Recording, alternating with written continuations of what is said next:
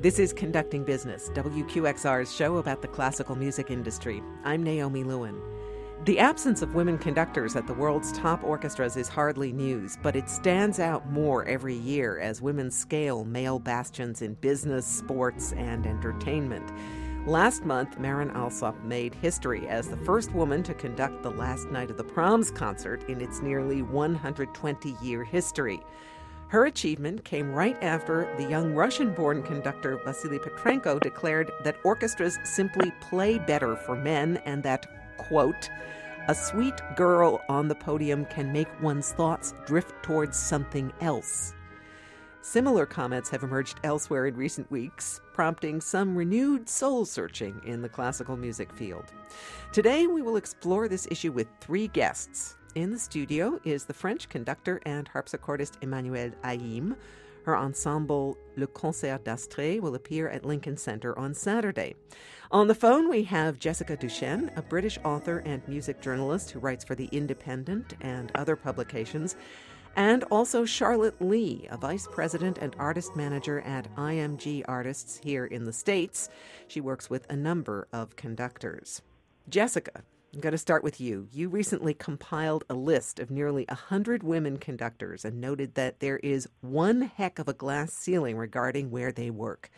Why is it still so difficult for women to make careers as conductors? I think it's a combination of a lot of different factors. And incidentally, the list has now grown to about 113 names. So it's quite clear to me that actually there are plenty of women conductors, but they're just not really getting the top gigs. Why? I think that part of the reason, to me, lies in the record industry. It seems very much the case that recording companies wanting to record female musicians tend to want to put very sort of sexed-up images on the covers of their discs. They like women musicians to look a bit like bimbos. And it's very hard to bimbify a conductor because this is a person who is in control and directing people. It's a kind of triple bind in a way. If you have a bimbo image, the woman is not taken seriously. Therefore, it doesn't work for conductors. Therefore, those people are not being taken up by record companies. I know it's a huge generalization, but that is really the way that these names get out to music lovers, is via recordings. Emmanuelle, I'm going to ask you. You've led some major orchestras as a guest conductor. How hard was it to get those jobs? Not hard at all, actually. I was just asked by them, and there I went. And the relationship with them was mostly very nice.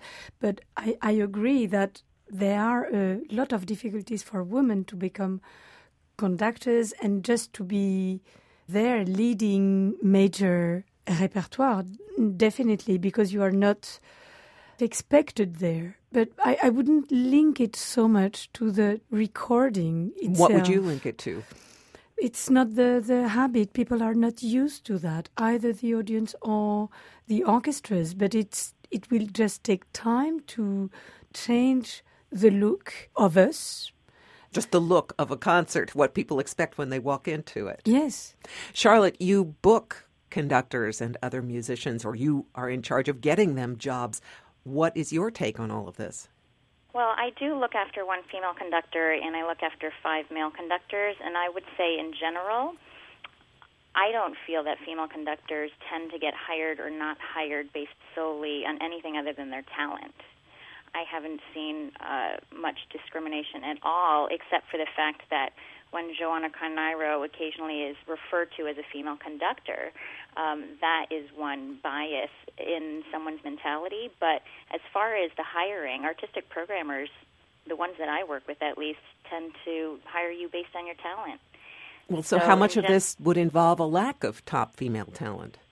Well, I think that there are a whole slew of male conductors out there, and there are fewer female conductors out there. And when you look at the ones who rise up to the top, by default, because there tend to be more male conductors out there tend to be more getting the jobs. But the top female conductors, like Emmanuelle and Maren Alsop and the others, I think they are getting the jobs. So maybe it's just a matter of us catching up. Jessica, do you think classical music recognizes this as a problem? I think increasingly so, yes. I think the way that these comments by Vasily Petrenko and Yuri Temirkanov and various others have hit the headlines is a real sign that this kind of attitude is recognized as a big problem.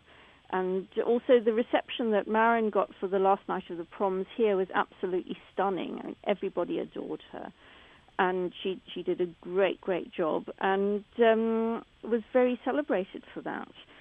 So I think it's definitely recognized. Do you think we need some kind of affirmative action program, the way corporations have or the way there has been in academia? I'm a little equivocal about affirmative action in any field that depends primarily on ability. I think it's got to remain a meritocracy, but I think what we need is the chance for women to be able to show their talents and to be encouraged and not to be deterred at a very early stage from becoming conductors. I agree, Jessica. Recently in France, there has been quite a big polemic, I don't know the word in English, a dispute. Discussion, yeah.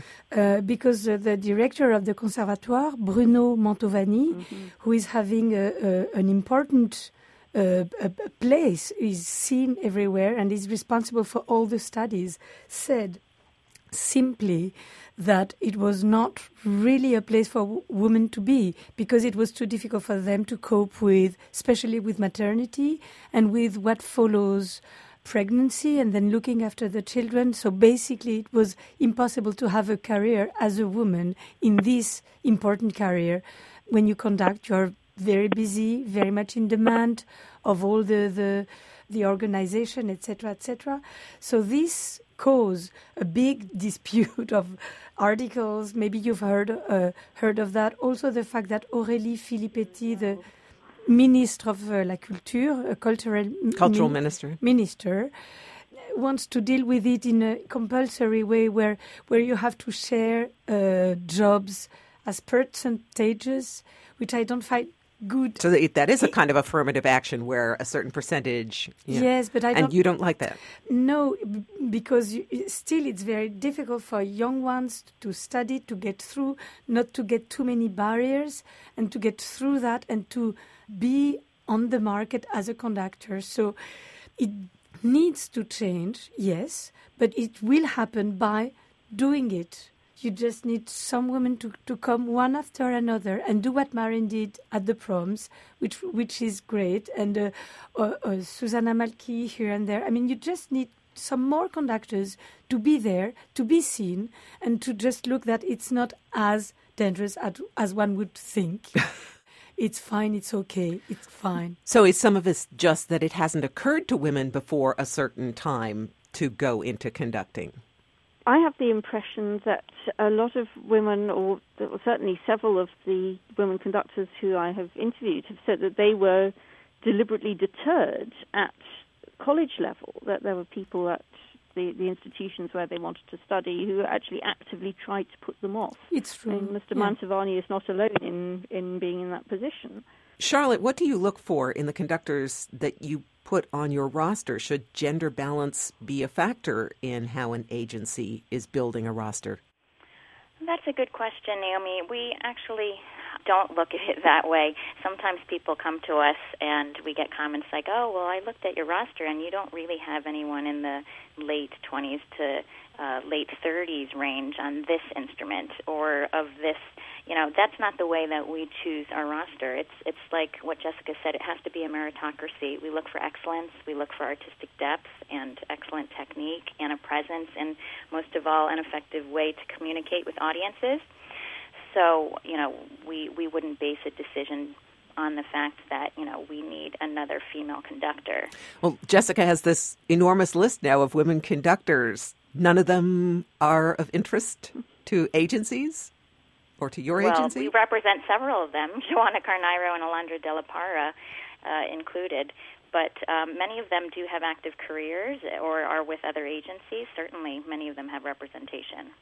Emmanuelle, I'm thinking of you and your colleagues like Jane Glover and Monica Huggett and Jeanette Sorrell of Apollo's Fire. Is it somehow easier for women to make it as conductors in early music? I think so, because in the symphonic repertoire, in the mainstream repertoire, that definitely looks like to the...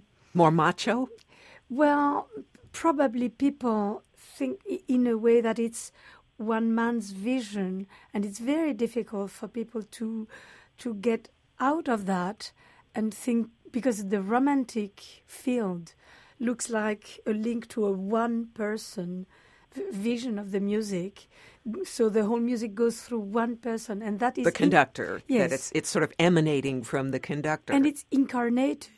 The savior somehow is incarnated in a lot of people's mind by a man. It's difficult to change that. And early music looks like more of a collaborative effort, and that's why? It is. Therefore, you shock less people maybe in that field. I didn't think it that way myself. As a child, quite young, when I was 10, 11, 12, I did think of conducting. And I was not yet specialized in ancient music. And probably if I would have gone that path, it would have been much harder for me to kind of conquest those bastions. Also, the kind of relationship a symphonic orchestras have with the conductor is kind of tougher, is sometimes more difficult. And I think through ancient music, definitely the relationship is different. So that's a way where you can perhaps make the world of music, I wouldn't say progress, but change a bit as civilization and society change also. Does either of the other of you have a reaction to that phenomenon? I do. I agree with Emmanuel. I do think that this is a reflection of the progress in society on women's rights and just people in general getting used to the idea of women in top leadership positions. If you look at the corporate sector or politics, and Sheryl Sandberg of Facebook and the author of Lean In has said this before, but women are just in general not making it to the very top. There's only about 13 to 15% of women in top C-level jobs, or if you look at heads of state, only, under 10%. So that I think translates to the music world, and we're no different than society in general. Except, ironically, in the world of orchestra management, you've got CEOs of major orchestras like Deborah Borda now in L.A., Alison Vulgamore now in Philadelphia. Why aren't they hiring women conductors? I do think we've made progress, but I think in general in the industry we tend to have many women. So maybe there's 50 to 60% of people in the industry may be women, so there's more of a crop to choose from to rise to the top in executive positions. But when you look at the ratio of conductors, female to male, it's still a minority, and that needs to grow over the years. What about opera? That looks even harder to break into as a woman. And why is that? For example, Sarah Caldwell was the first woman to conduct at the Met. That happened in 1976. Jane Glover is coming to the Met in December. She will be the third woman to conduct at the Met in that company's history. I was the first one to come to Chicago. And which was in 2007. I was going to ask you, what was the reaction? Very good. Excellent. The orchestra, the audience? Excellent. The orchestra was super collaborative, was very, very good. People were very open-minded. The only funny souvenir I have of it was they wrote to me because they were puzzled how to call me. Should it be maestro, all the same, or maestra, that looks weird in Italian, or... And what did they settle on? I said they could call me my name, which always was... a good compromise. Jessica, why do you think it's so hard for women to get hired in opera houses? Well, in fact, in Britain, it's one of the few areas where women do seem to be making some headway in opera. It's some time now since there was the first woman music director at the English National Opera, who was Sian Edwards. She's actually now head of the conducting department at the Royal Academy of Music. But that was quite a pioneering move of them to appoint her. And I've seen several women conductors on that podium since. Emmanuel, I wanted to ask, when you conducted the Los Angeles Philharmonic, the reviewer in the LA Times wrote, Aim's body wavers and swirls in lithe, graceful gesticulations as she drives the music. Is there a double standard when a woman does that? It's true that you could read it that way, but definitely that is also part of the thing to change. It's unusual to have a woman image and body to look at for the audience as a conductor. But then I don't think of it, and I think people will change. In the same way, I most of the time don't wear men's clothes. I don't care if I am used to concert dresses. Jessica, would you have written something like that, a review in the LA Times? And I guess playing devil's advocate, could Petrenko have a point that it's distracting to look at a woman moving with the music? I would not have written that review in those terms, that's for sure. As far as Petrenko goes, I mean, my husband is an orchestral musician, and he tells me that all that people in his orchestra are interested in is how good the conductor is at their job, and they really don't care about anything else. Having so said, I guess men get distracted by women if they're nice-looking, but by the same token, most of the big orchestras these days are about 50% women, and there's nothing to say that they're not going to be distracted by a nice-looking man, is there? So, I think it's women a fairly fatuous kind of attitude that he was expressing. Maybe women are just better able to concentrate in the presence of a good-looking man than men are in the presence of a good-looking woman. Well, it wouldn't surprise me totally. Charlotte, you represent Joanna Carneiro, as you said. She's music director of the Berkeley Symphony. You said she's just about to become music director of an opera company. Have you encountered any particular challenges because of her gender? I would say the challenges have not come because of, in the area of her being hired, I haven't seen those challenges, but I did chuckle at your previous comment about looks and aesthetics, because that is one challenge that has come up from time to time, where occasionally I might get a comment, the hair is in her face, could she perhaps pull it back, which... would you ever hear a comment like that said to Stefan Deneuve or He's exactly who came to my mind, yes. Talk about They're not getting comments like this. Oh, the concert dress, the skirt she wears is so flowy, and, could she wear pants? So those are comments that just I can't avoid but chuckling at, and they come with the territory, I'm afraid. And we just deal with it, and... yeah, you agree. You just deal with it. Try not to be distracting and to take away from the music. But in terms of engaging her, I haven't seen any discrimination. Not to deny Marin Alsop her talent, but do you think somehow she just knows how to play the game very well, as she's just really good at the politics of a career? Jessica? I think she's a tough customer. I think she's very, very bright, and she... I think has had to be pretty thick-skinned to get through to the sort of position where she is now, the best recognised woman conductor in the world. I would take a bet that it hasn't always been easy for her. Any conductor who's going to succeed has to be pretty clever about it one way or another, because there are going to be different challenges facing everybody, and it's a hugely competitive business. So I don't know if that answers the question. What kind of things have you encountered? How have you dealt with this? Well, the difference is I also manage my group. So in ancient your music, ensemble. Yes. So you also think of it in terms of a financial point of view, political financial point of view. What can be done? How do you maintain enough activity?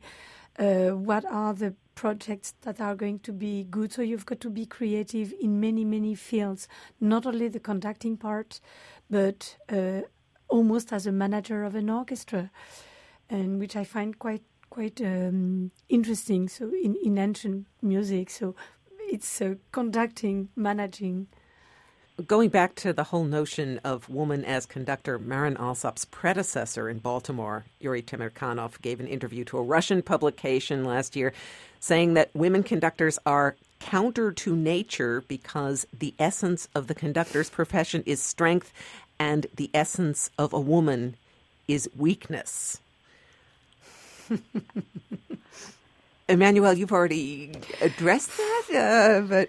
It's so incredible to hear that. That doesn't make sense. Doesn't make sense at all. I mean, the essence of a conductor, how to say it, I think it's really communication, first of all. Charisma in a way or another, and just drive people with you. Just take them with you. So a woman can do that in a different way than a man can do that. And I think there is also seduction in a conductor, in a man's way or in a woman's way, or you can do it in an authoritarian way or in a smoother way, and it depends on your personality, and it doesn't matter being a man or a woman. I really don't think so. I think it's a very, again, retrograde, this I don't know. Retrograde, or backward thinking. But definitely, what is for sure is it's a very demanding profession. So therefore, not only thinking as a woman, but as a parent, then it's tricky. Because most of the time, a man having a very high career is helped. And behind a great man, there is always a great woman or another great man. I mean, somebody helping out. And as a woman, it's more difficult to get that because it puts the man accompanying you in a difficult position. So socially speaking, they are looked as weird.